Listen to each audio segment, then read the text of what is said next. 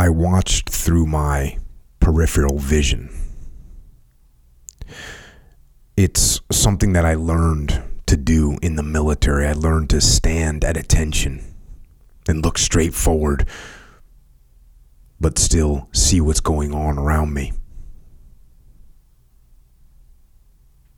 And I could see.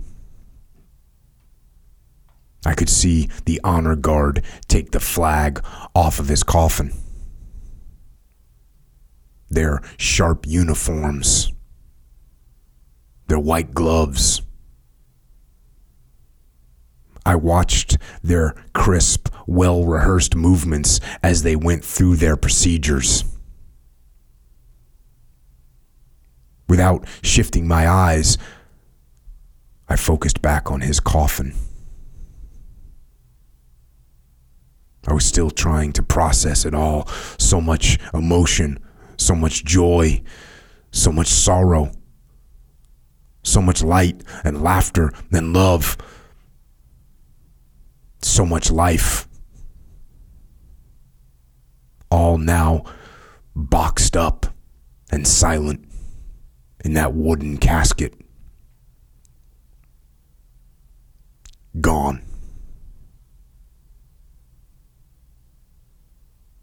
The honor guard continued with their predetermined movements, one fold at a time, precise hands moving like craftsmen. As they carry on, the red and white stripes of the flag are consumed by the blue field with its white stars. The flag is finally folded into a neat, thick triangle. The leader of the honor guard, a second-class petty officer, grasps the flag into his hands. He executes a sharp facing movement, takes a step, and then executes another facing movement. He's now looking directly at me. Our eyes are locked, but expressionless. We both know we have a job to do. He marches forward. He halts just in front of me. I slowly and precisely raise my right hand from my side and render a sharp salute. I pause.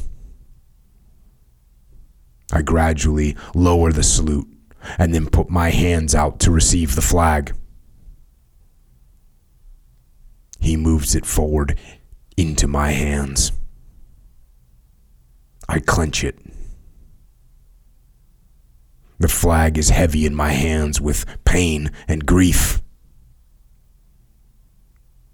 I feel the weight, a weight I can barely support as it tears at my soul. He takes one step back and renders a slow, flawless salute.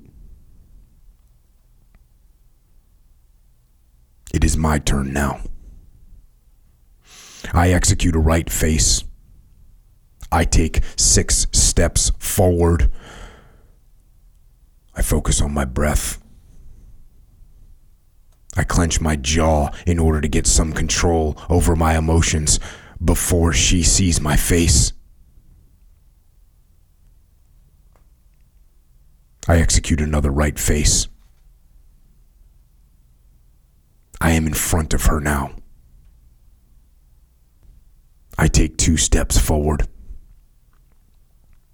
She whispers a quiet moan of anguish. It is the loudest noise I have ever heard.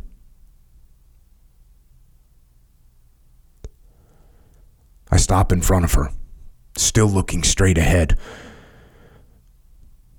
I bend down onto one knee. I look at her. Her heart is broken. Tears are trickling down her face. And yet she smiles at me, as if to say, It's okay. I feel my emotions start to rush to the surface. I want to break down. I want to cry. But there is procedure to follow. And I am a military man, and I know to follow procedure. I then say the words. On behalf of the President of the United States Navy, and a grateful nation, please accept this flag as a symbol of our appreciation of your loved ones' honorable and faithful service.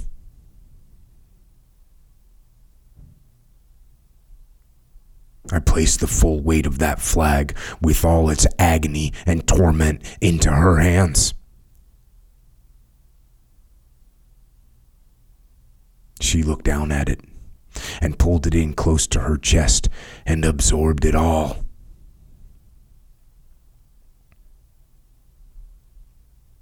Then she looked back at me.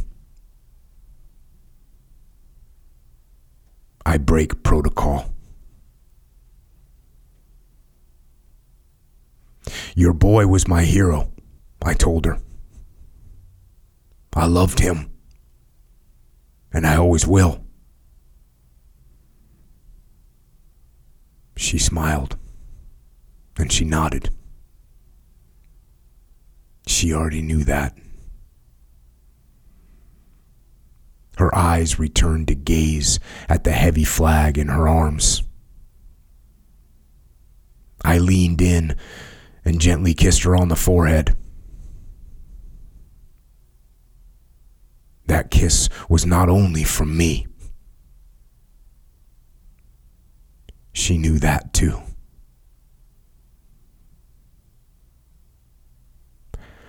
I stood back up and assumed the position of attention. I rendered the proudest salute I could possibly muster. I took one step back. I performed a right face.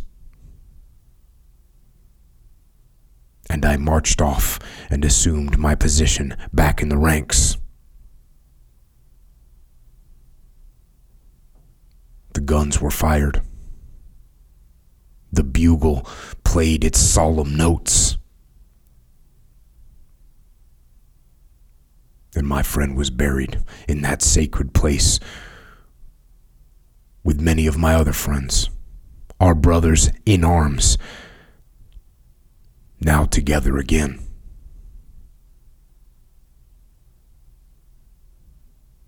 And above it all, soaring in the sky, was our flag, Old Glory,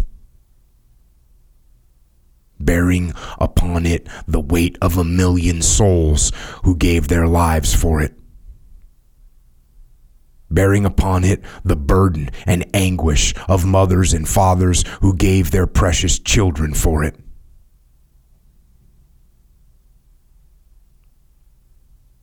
And yet it flies. It flies, carried aloft by freedom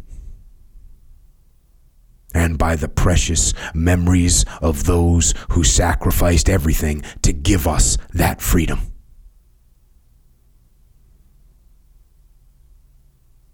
Please, please,